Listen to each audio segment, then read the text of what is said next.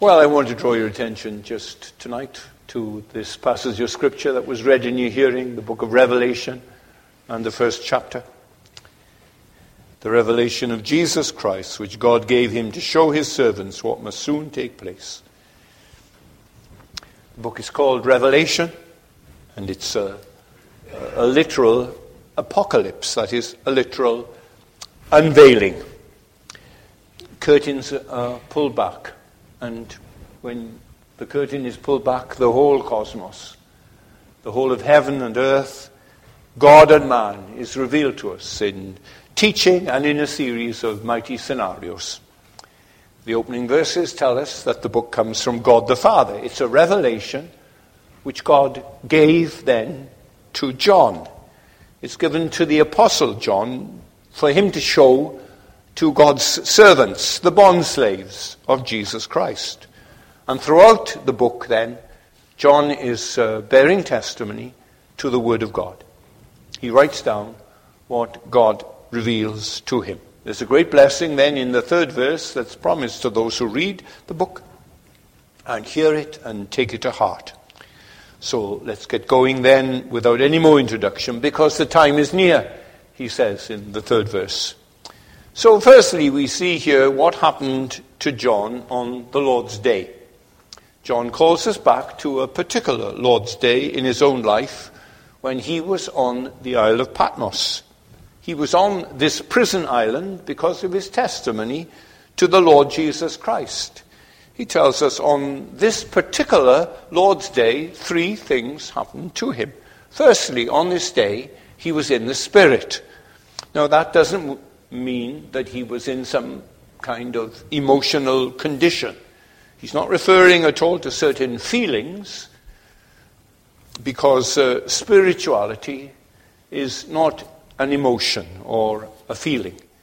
He's not referring either to what in the ordinary sense every single believer every day of his life is in the Spirit of the Lord Jesus Christ. We're in union with the Lord Jesus Christ all our lives. It's the norm, it's the standard for believers, that they are comforted and helped and led by the Spirit of Almighty God. We're not alone, but the Spirit is with us always. John is referring to something distinctive and different. He was in the Spirit in the sense that the Spirit of inspiration and the Spirit of illumination and revelation had come into his life and upon his soul in this special way at this special time. He was in the spirit of prophecy. The second thing that we're told about him was that he heard a great voice, verse 10. And it sounded to John, he tells us elsewhere, like the sound of many waters.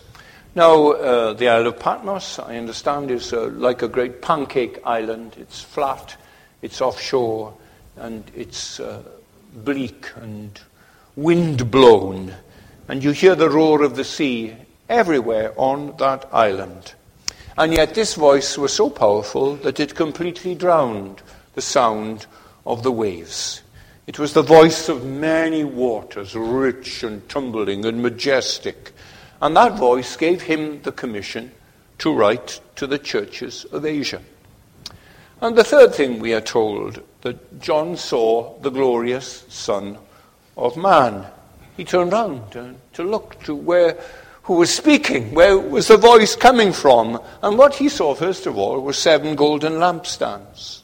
And for a moment they drew his attention, and he glanced at them, the gleaming cluster of light from the lampstands.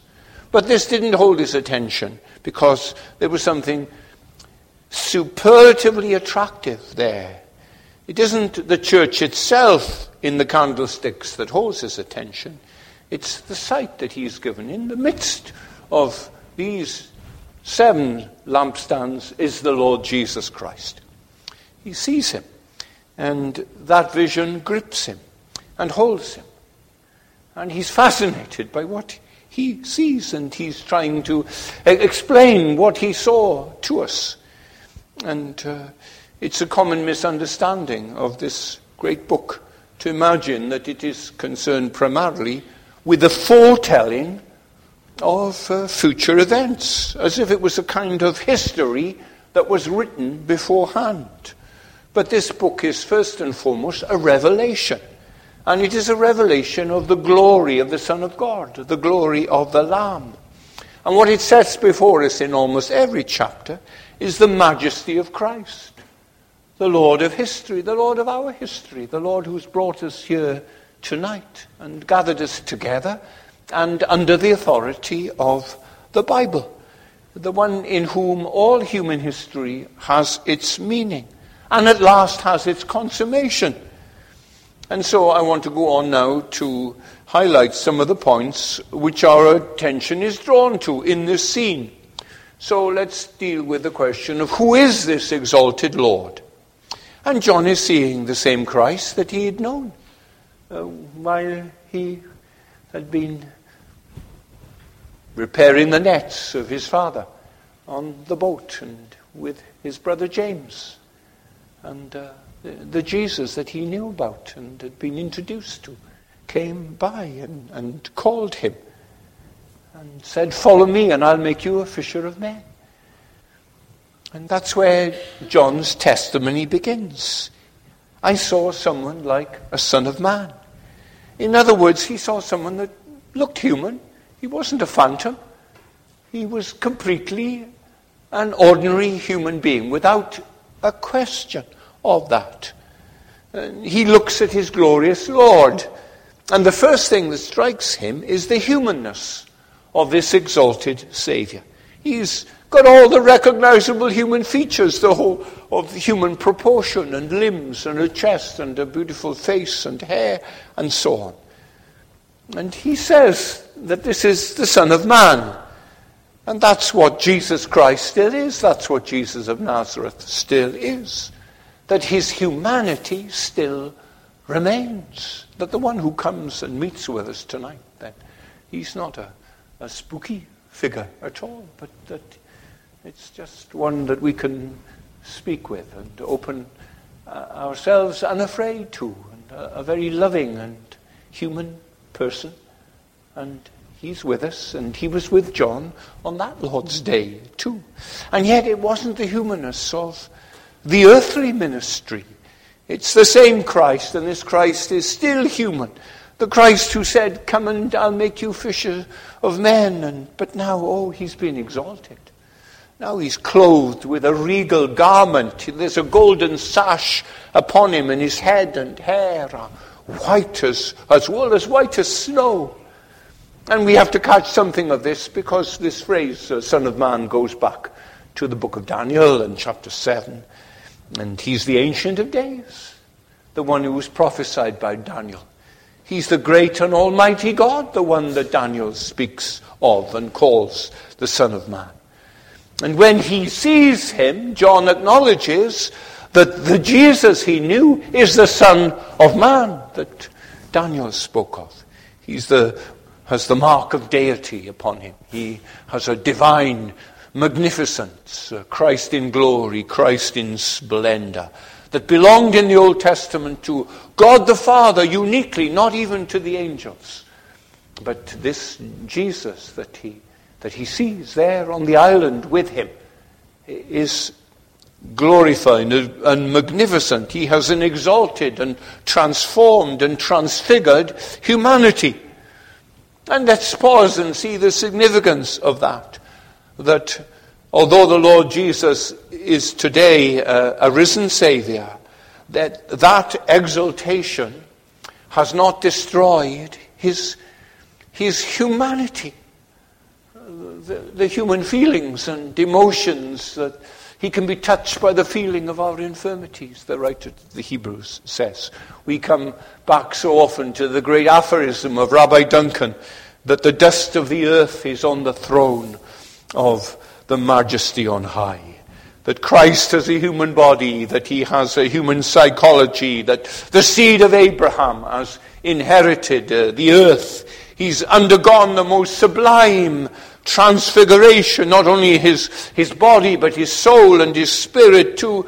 He's not today a man of sorrows. He's not today acquainted with grief. He remembers those days when his heart was broken and his step was heavy, when he experienced a renunciation and abandonment by his father. That memory is the stuff of his compassion. And so he is able, when you feel very, very alone and afraid, he remembers that. He knows when he felt he couldn't cope with things, and he's able to sympathize with you. But God has now wiped away every tear from his eyes.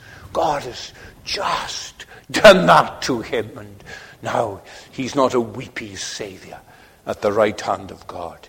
His body's been transformed. The clarity of his vision is increased.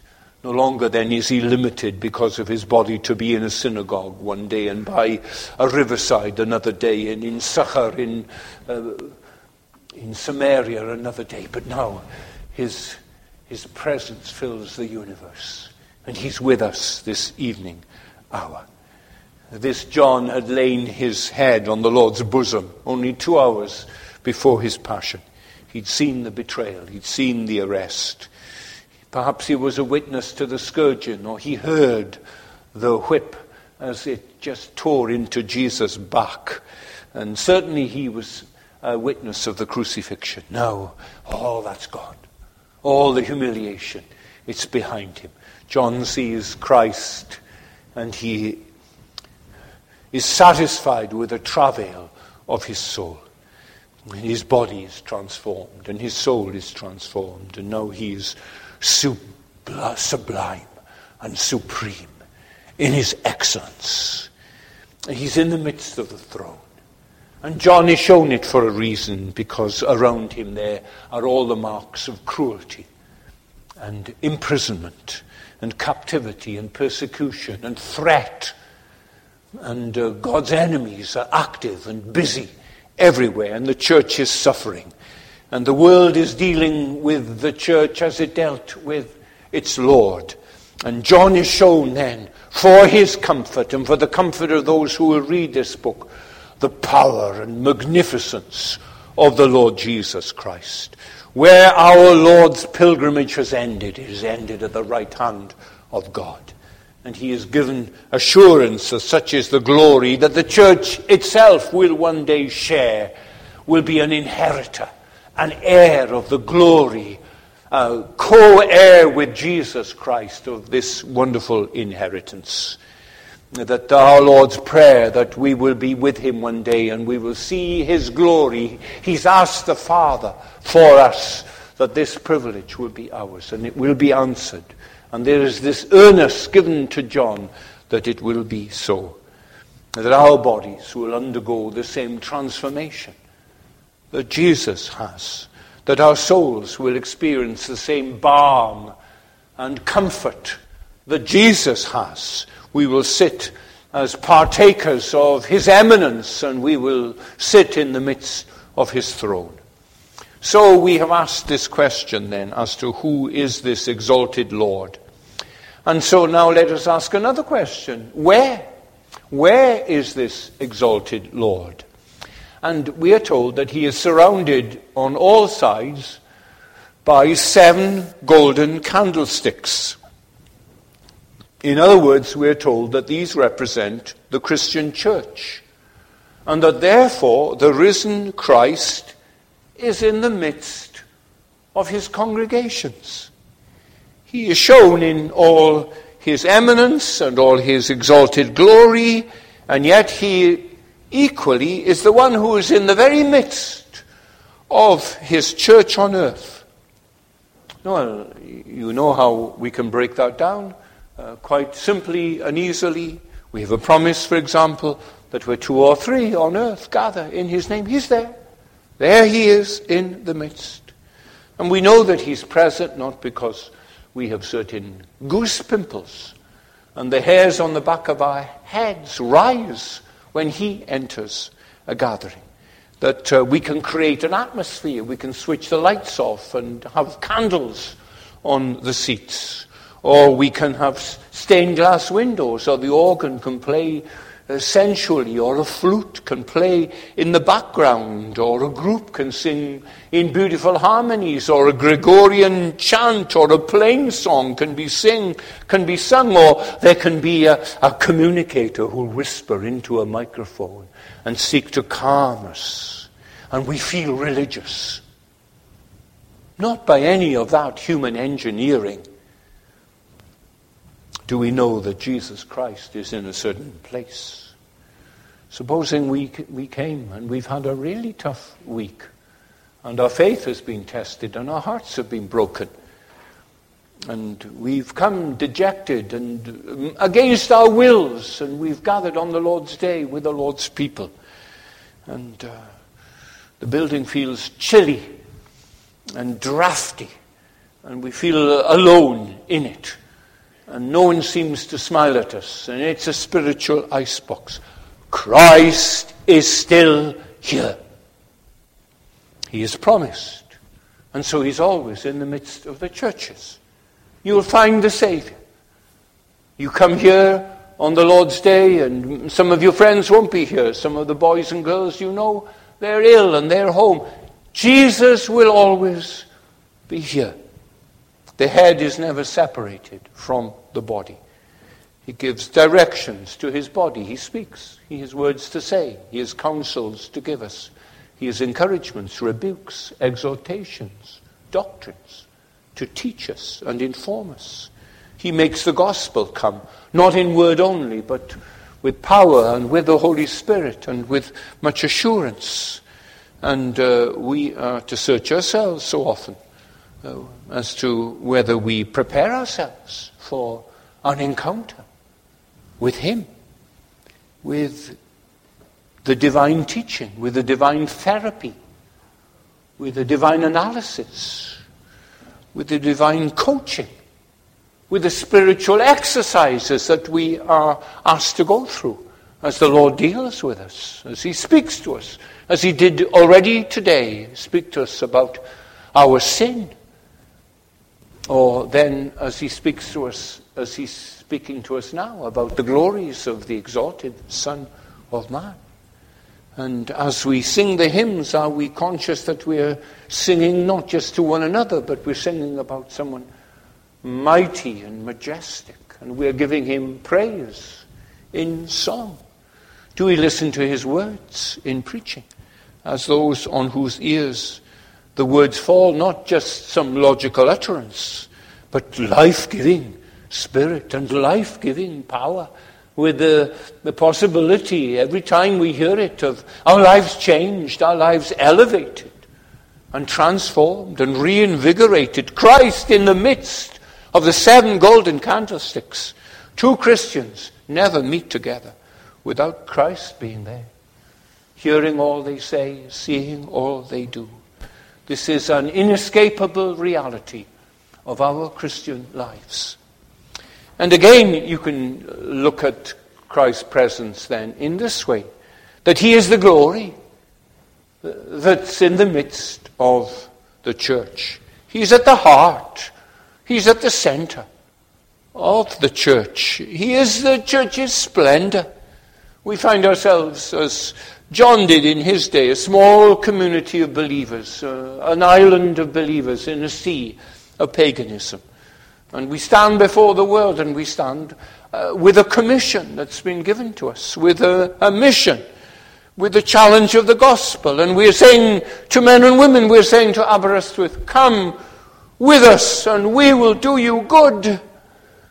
But what is the church's glory, and what is its chief attraction? What can a little congregation like ourselves have to offer to the town in which it lives? And all it can offer is Jesus Christ. It's got nothing else. And it must be exceedingly careful lest it tries to offer something else, or that it starts to be content that it can offer something else to a town that doesn't want our Savior. We have no alternative. We can't say to people, well, you don't like our emphasis on Jesus Christ. Well, let's talk to you about culture. Let's talk to you about family life. Let's talk to you about music. or our choir.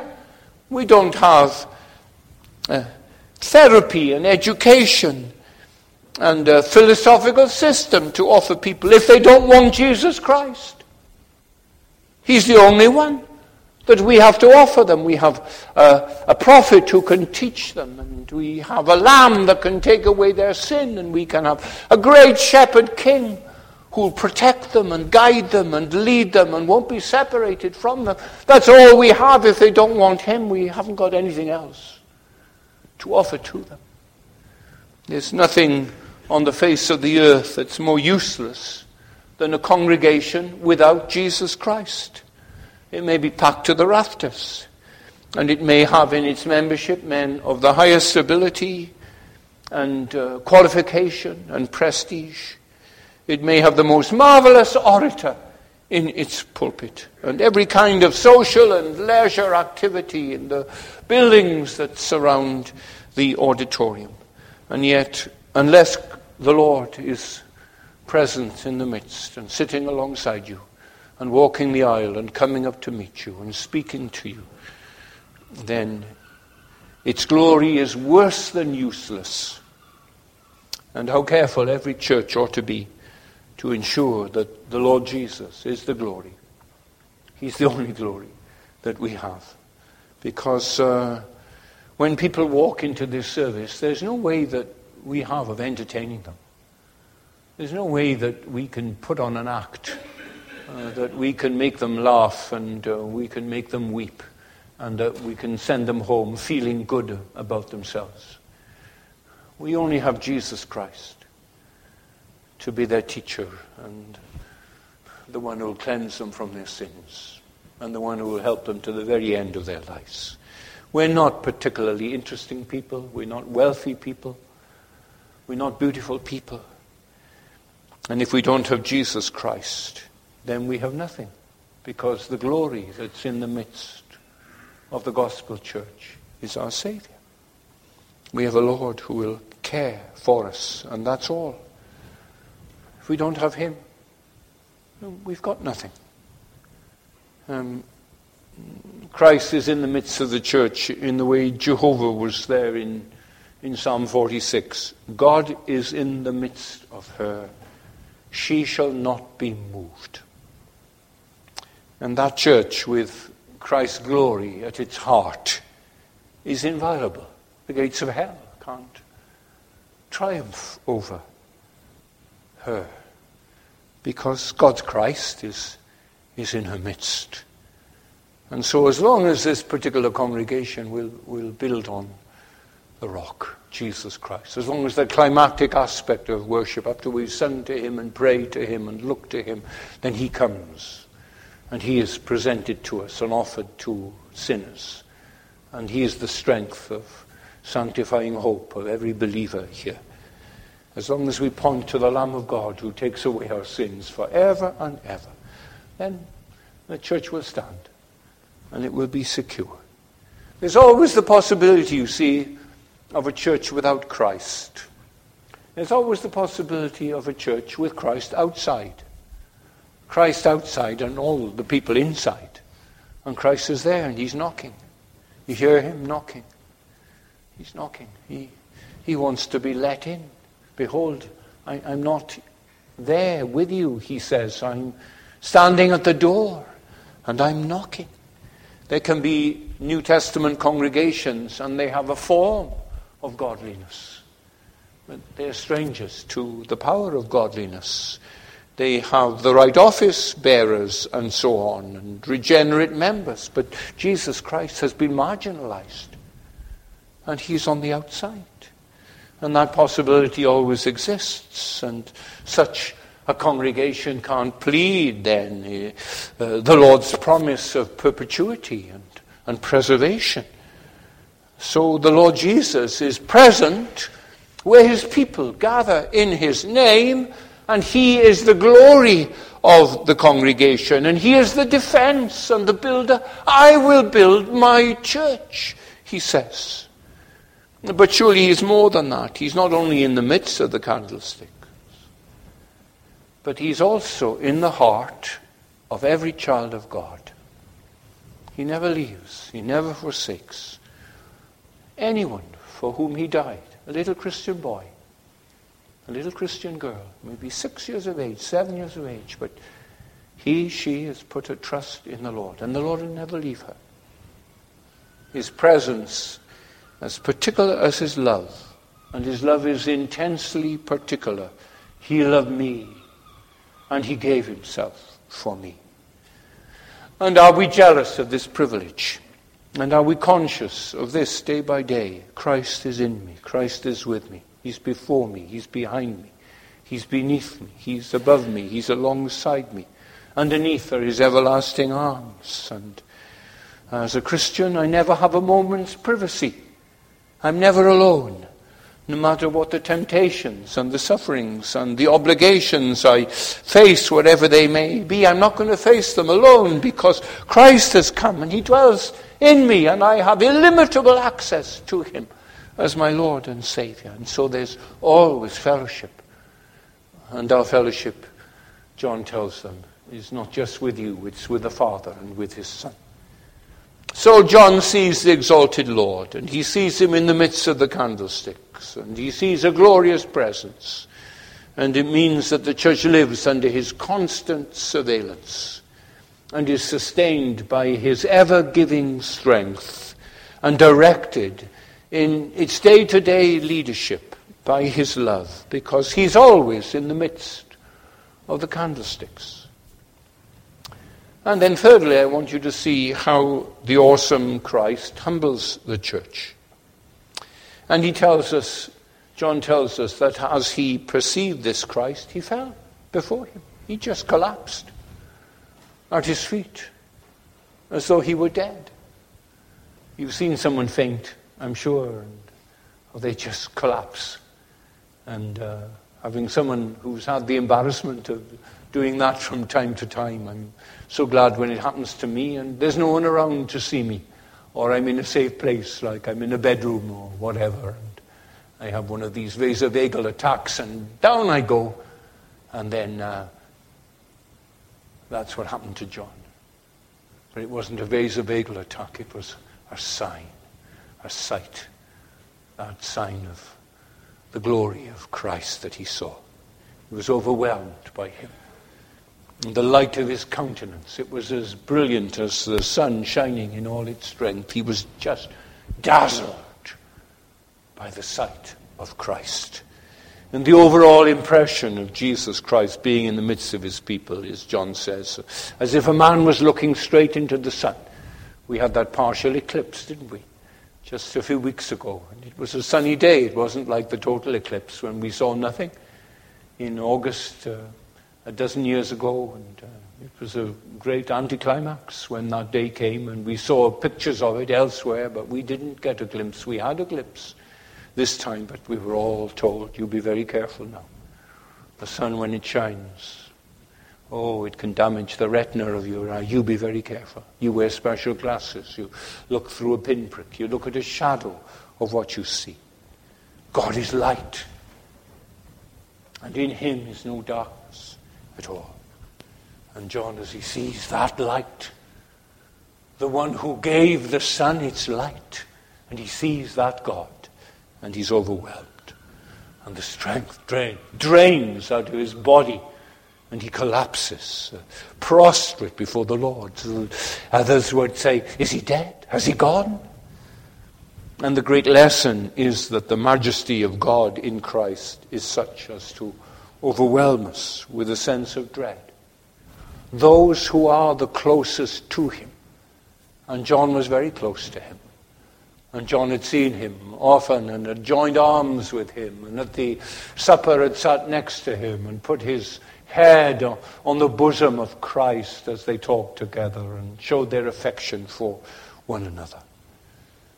But he, when he sees this Christ exalted and magnificent and awe-inspiring, he falls before him with dread. And so it was when other people saw him, when Moses saw him, and he was put in the cleft of a rock, and just the back parts of God could he see, because No one can see God and live. And when Elijah saw him, and it wasn't in the earthquake, and it wasn't in the fire, and it wasn't in the wind, but it was a still small voice, still and small, that he heard God speak. That's what he could bear. And when Isaiah saw him in the temple, high and lifted up, and his train filled the temple, he was overwhelmed again. Oh, woe is me, I'm undone. I'm a man of unclean lips, he said. Or when Peter saw the nets filled with fish as they'd never been filled before, at the command of Christ, the deep had given up its fish, and they'd all come from across the Galilee lake into the nets, and they'd filled one boat and filled another, and Peter falls in the fish before the feet of Christ and says, "Depart from me, O Lord, for I am a sinful man." When Saul of Tarsus met him on the road to Damascus, then he said, "Who art thou, Lord?" There is no description of people coming into the presence of God in the Bible and enjoying it. You can't find that in the Bible. They long for it to be done. They long for it to be over. The Philippian jailer felt suicidal as the Lord came to that prison and shook his arm men at the singing of Paul and Barnabas. And I wonder whether any of us have ever felt Christ as a threat. But that is built into the very holiness of God. No man can see God and live. And we have never understood what his sublime holiness is unless we have seen it as intimidating, unless we have seen it as overbearing, as though we've seen it as otherworldly, an omnipotent challenge to our creatureliness, that we're little specks, and that our heart is beating because of his strength, and our lungs are breathing in and out because of his strength, and our mind is thinking and our eyes are seeing only because in him we live and move and have our being. And if in a moment he takes it away, we are no more. And has he not the right to do that with his creatures? Now, this is not the only way to react to Christ. It had not been the exclusive way that John had reacted to him. He had spent precious moments with the Lord, his head on his bosom. But here he falls at his feet, impotent, defenseless, possessing a total dread, because he is looking into something that he finds utterly threatening, different from any other being. Everything else that he's seen is groaning. Everything else is fallen, but this is one without spot or blemish or any such thing. Here is uncreated holiness. And he is here in John's presence, and John collapses before it. He doesn't fall on his back and laugh inanely. He doesn't fall on his back and make animal noises, clucking like a hen or barking like a dog. He falls forward on his face before this extraordinary holy being. Well, who should feel like that? Let me go on to the next question then. Who should feel like this? And we can answer it. We can say all the 7 churches should feel like that. Churches like Smyrna and Philadelphia, of which our Lord makes little criticism, that they should bow before him like that. Here we have the Apostle John, and the one Jesus loved especially, the one who was his faithful witness, the one who'd suffered for his faith and had been obedient even to imprisonment and had not caved in under the pressure of denying him or blaspheming his name. And he'd been close to God all his life. He loved the Lord Jesus, and the Lord Jesus loved him. His life had been a life of eminent usefulness and spirituality. And everything seemed right between him and his Savior. No backsliding, no secret sins, no lack of assurance.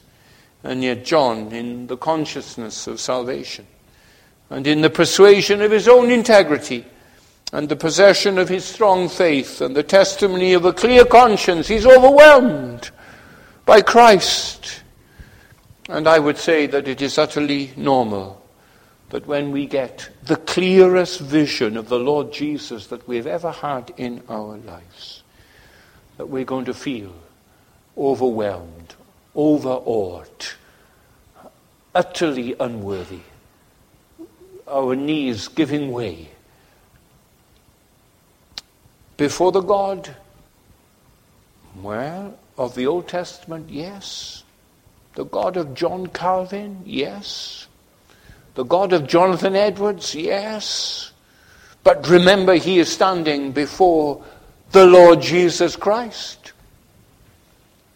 Because he doesn't stay standing for long, because he has such a lucid glimpse of the glory that is Christ's. And he falls at his feet in total submission and dependence. He has no self-worth. He has no self-justification. So all the 7 churches and our church, we should ever be falling before him. There should be a reverence and a godly fear that marks a congregation that is a spirit-filled congregation. I'm quoting to you from 1 Corinthians chapter 12. There, as he describes a spirit-filled church, he thinks things are done decently and things are in order because of him who is in the midst of them. And then secondly, I would say to you, backsliding congregations should be falling before Christ. Churches like the church at Ephesus and the church at Thyatira, which were not where they should be. And every Christian, almost every Christian, let me qualify it, has been a backslider at some time or other. And it would be very, very strange if there were no backsliders in this congregation this evening. And yet with our spiritual weakness, there is so little interest in spirituality. There is so little hunger and thirst for righteousness. There is so little taking up our cross and denying ourselves and following Jesus. There is so little readiness to give a reason of the hope that is in us to all who ask us. There is so little lack of shame that for the gospel of Jesus Christ. There's so little aching longing for a closer walk with God and a mortifying of anything that would kill the gentle dove of the Spirit as he would flutter down and rest upon us.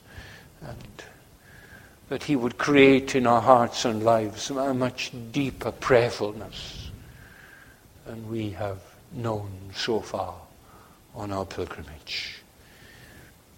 I think it's all right in our church meetings to discuss fabric, and that's the place for it. But when we gather on the Lord's Day, the focus of our life is on the Spirit of Christ. Are we honoring him? Is he in our midst? Is he ministering to us?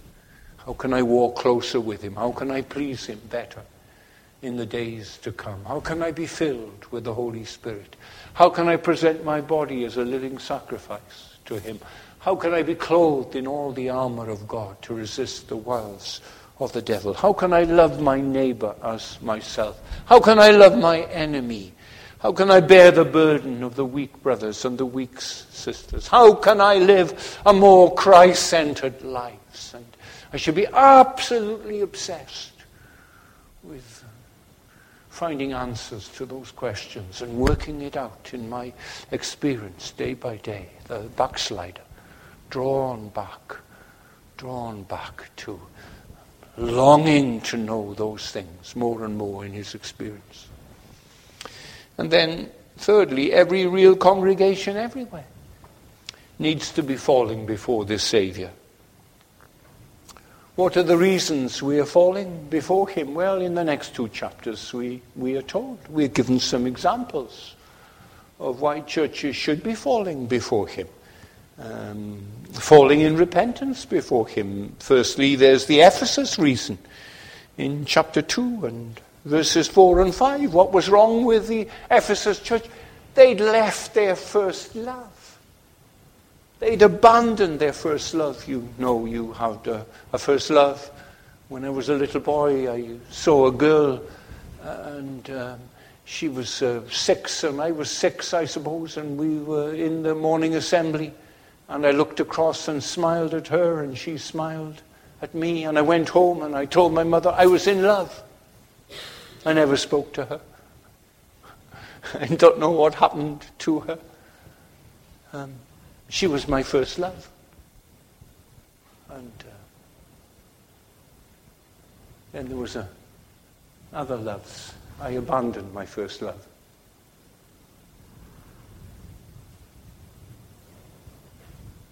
That's all right when you're 6 and a little blonde girl smiles at you and you smile back at her. But if it's the Lord of glory and he's given his life for me and he's paid the price of my guilt and shame, he's died for me because he loved me. And now he lives and he prays for me and he opened my heart and he became my Lord and Savior. Cold times have come. And I've left my first love. And now there's my business. And there's relationships. And these things are more important to me. Mammon has increased and Christ has decreased. I've left my first love. I need to fall before him in repentance. Or there's the Smyrna reason to fall before Jesus Christ. Fear of the future. What might happen? What's going to happen? What if I never marry? What if I never have children? What if I have an incurable illness? What if I get Alzheimer's? What's it going to be?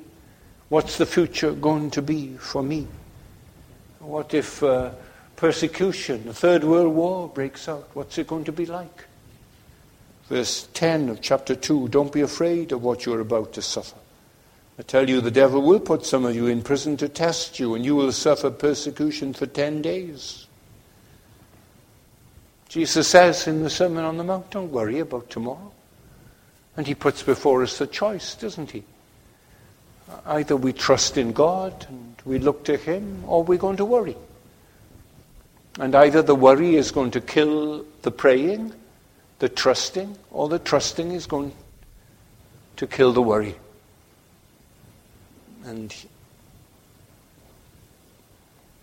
we can't dwell on these things. What we can dwell in is, I don't know the future, but he guides me with his hand.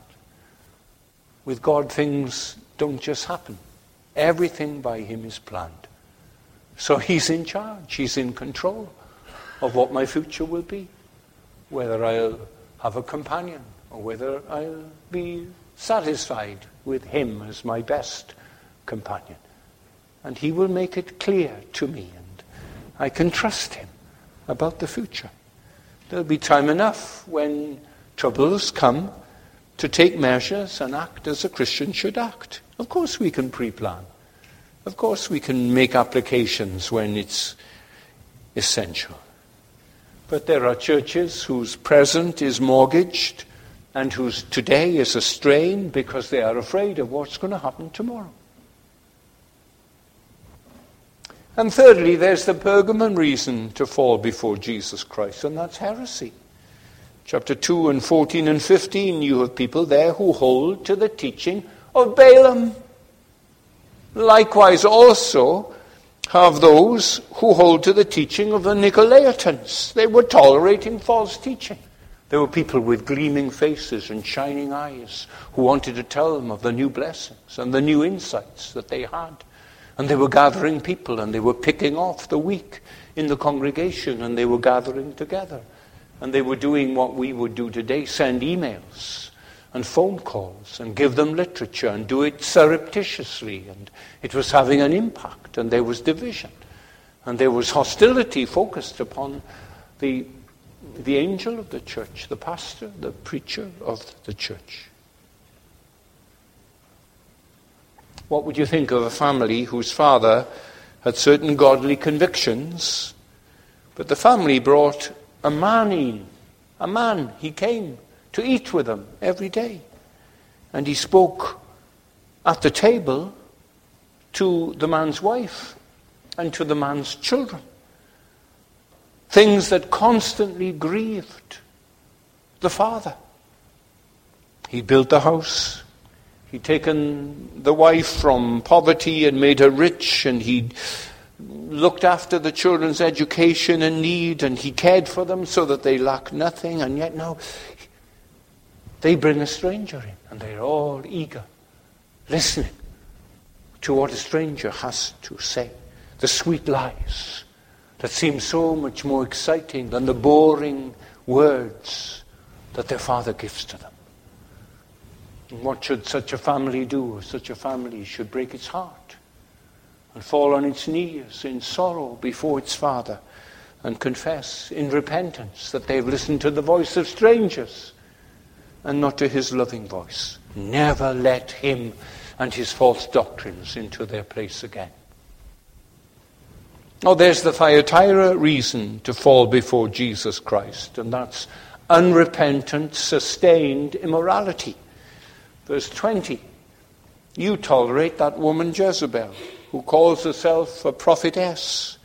By her teaching, she misleads my servants into sexual immorality and the eating of food sacrificed to idols. My friends, these are churches that are born in New Testament revival condition, where the Word of God comes with the Holy Ghost and with much power to the churches, and the gospel is spreading through Turkey because that's where these 7 churches are. It was still at the time of the apostles. And yet now it was not doctrinal error, but it was immorality tolerated in the church. Here was a pulpit and office in the congregation being offered to the adulterer, to the practicing homosexual. We think again of a woman being invited into the family to sit at the table day by day. And the son's committing adultery with his Jezebel, and the father is breaking his heart. And this is what was happening in Thyatira.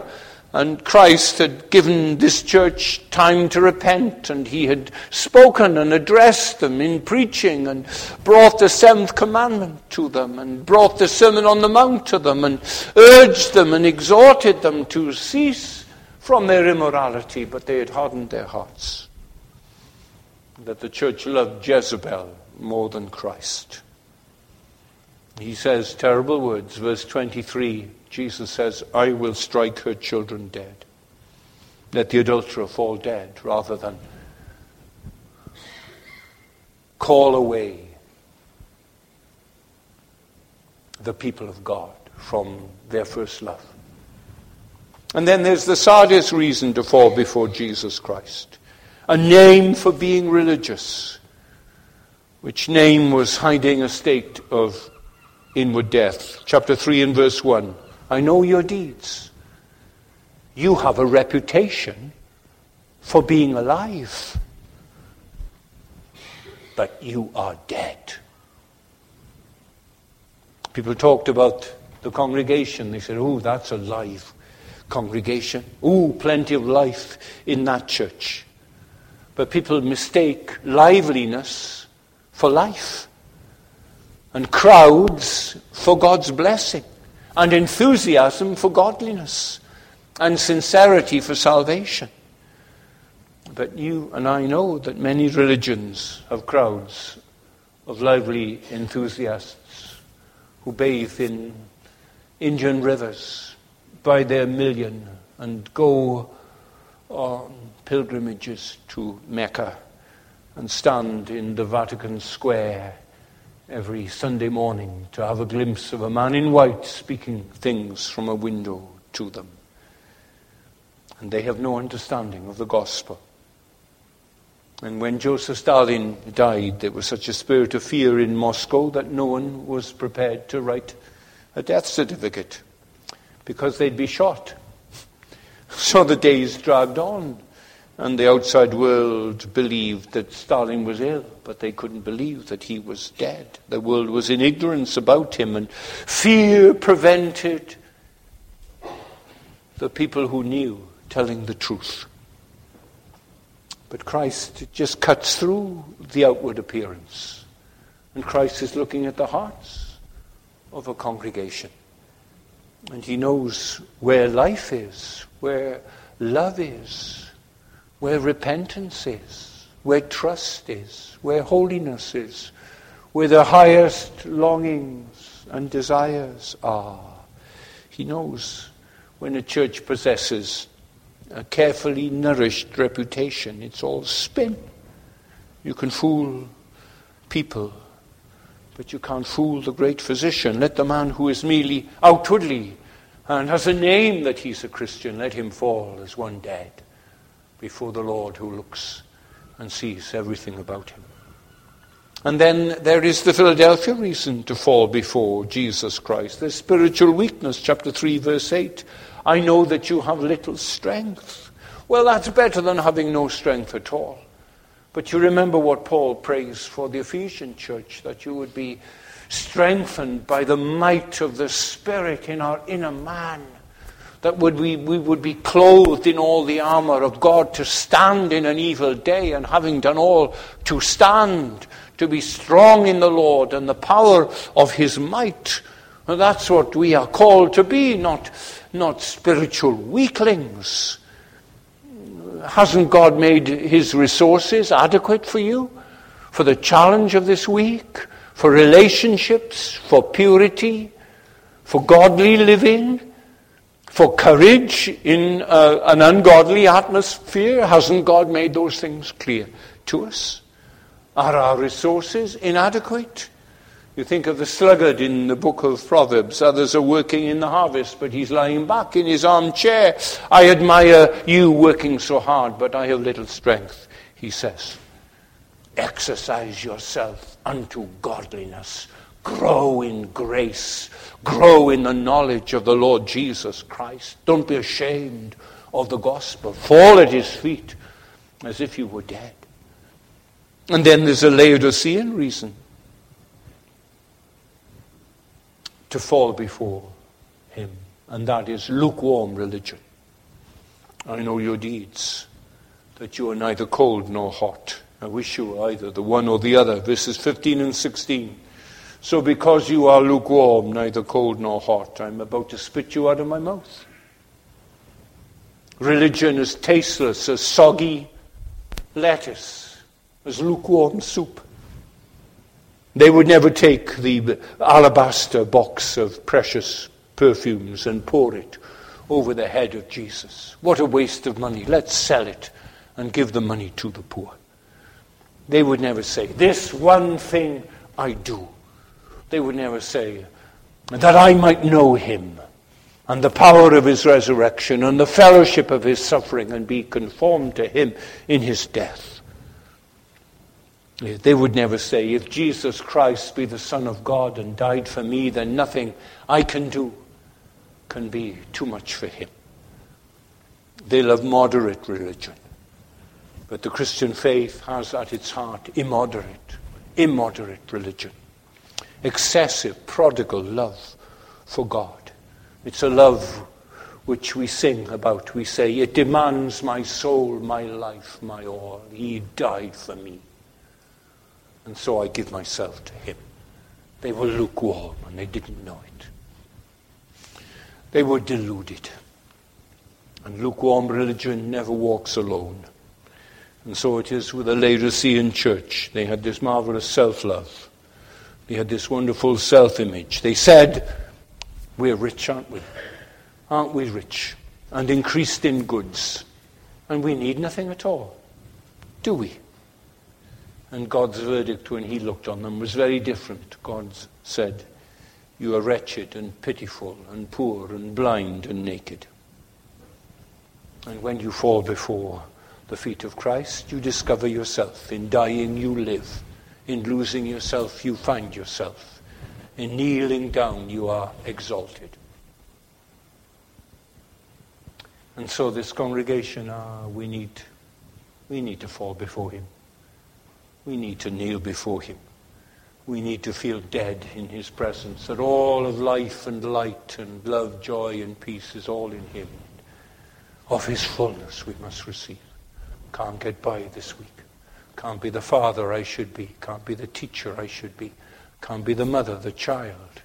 Can't be the husband. Can't be the wife. Can't be the church member. Unless I've seen him. Unless I've had a new vision of him. Unless I'm open again to his wonderful glory and power. And I'm a falling Christian. I'm a bowing Christian. Take my life and let it be consecrated, Lord, to thee. Take myself and I will be ever, only, all for thee.